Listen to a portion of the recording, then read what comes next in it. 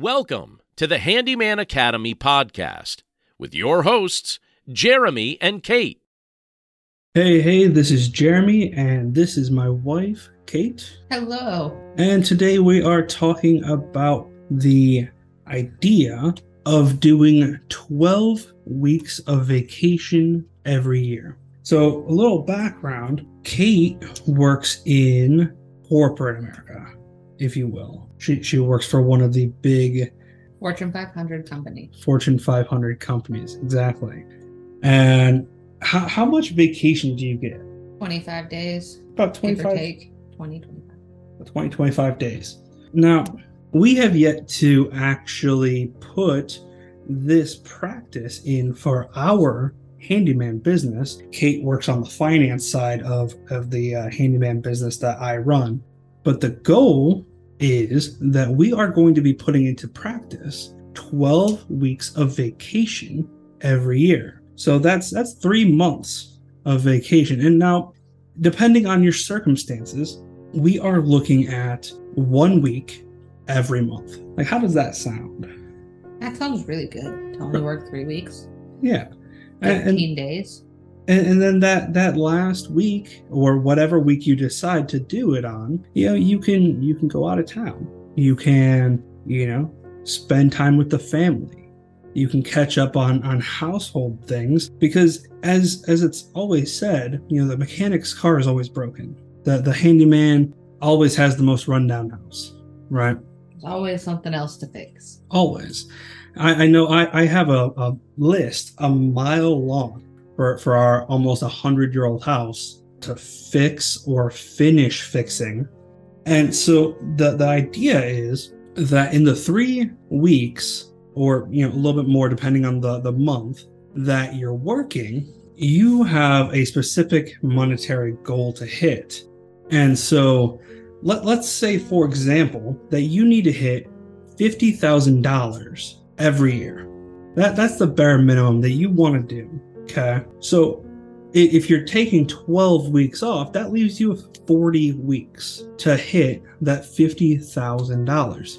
Now, you might be wondering, well, how am I going to hit $50,000 in 40 weeks? It seems like a pretty tall order, right? It definitely feels like it. Okay, but what if I told you that $50,000 divided by 40 weeks is $1,250 a week?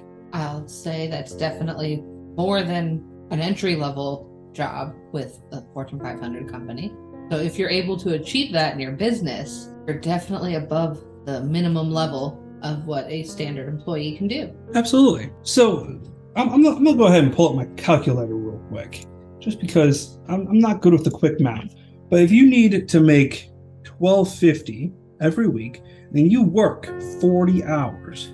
Okay, well, that just means that you need to charge your clients $31.25 an hour. Now, the more we get into the nitty-gritty, the more I hope it shows you that this is not only doable, but it is really actually super feasible. Many people, to try and get $31 an hour, they're going for major degrees, major skill levels. As an employee, you're looking at high-skilled tradesmen or executive-level positions. Absolutely. So I'll put this out here that a entry-level, just starting out handyman can easily, and I mean easily, charge your customer $50 an hour. I can see that. Yeah, without getting too much into our own personal handyman business and what we charge, $50 is on the super low end. This is, you're getting in their house, you're doing work, and you're building that trust. But as you go along, you're going to charge more. As you gain a reputation and start getting word of mouth, you're going to be able to charge a premium. You're looking at, anywhere from $75 an hour all the way up to probably $150 an hour, as long as you have that track record and you're having referrals. So at the very base minimum, starting out, you can put this 12-week vacation into practice. Now, what would that do for you? If you had not only the ability to make $50,000 a year starting out, but you also aren't burning yourself out by working crazy hours that is typically associated with a startup business. Like that sounds great, right? You're on the other side of this. You're my wife, And if I was working 80 hours a week, you'd never see me. Never see you. The dog wouldn't know who you are. Kids wouldn't know who you are. Exactly. You'd be going to work before your kids get up and off to school. You'd be coming home, probably after dinner time. They've already eaten and they're probably winding down for the day, and you're tired. So why wouldn't you try to work less hours, make more money, and take more time for vacation, where you can actually say, hey, I was there with my children when they were growing up. I was more than just the person who claims that they didn't have their homework done by dinner time, and now they're up super late, ruining their sleep schedule, and you're the bad guy. Absolutely.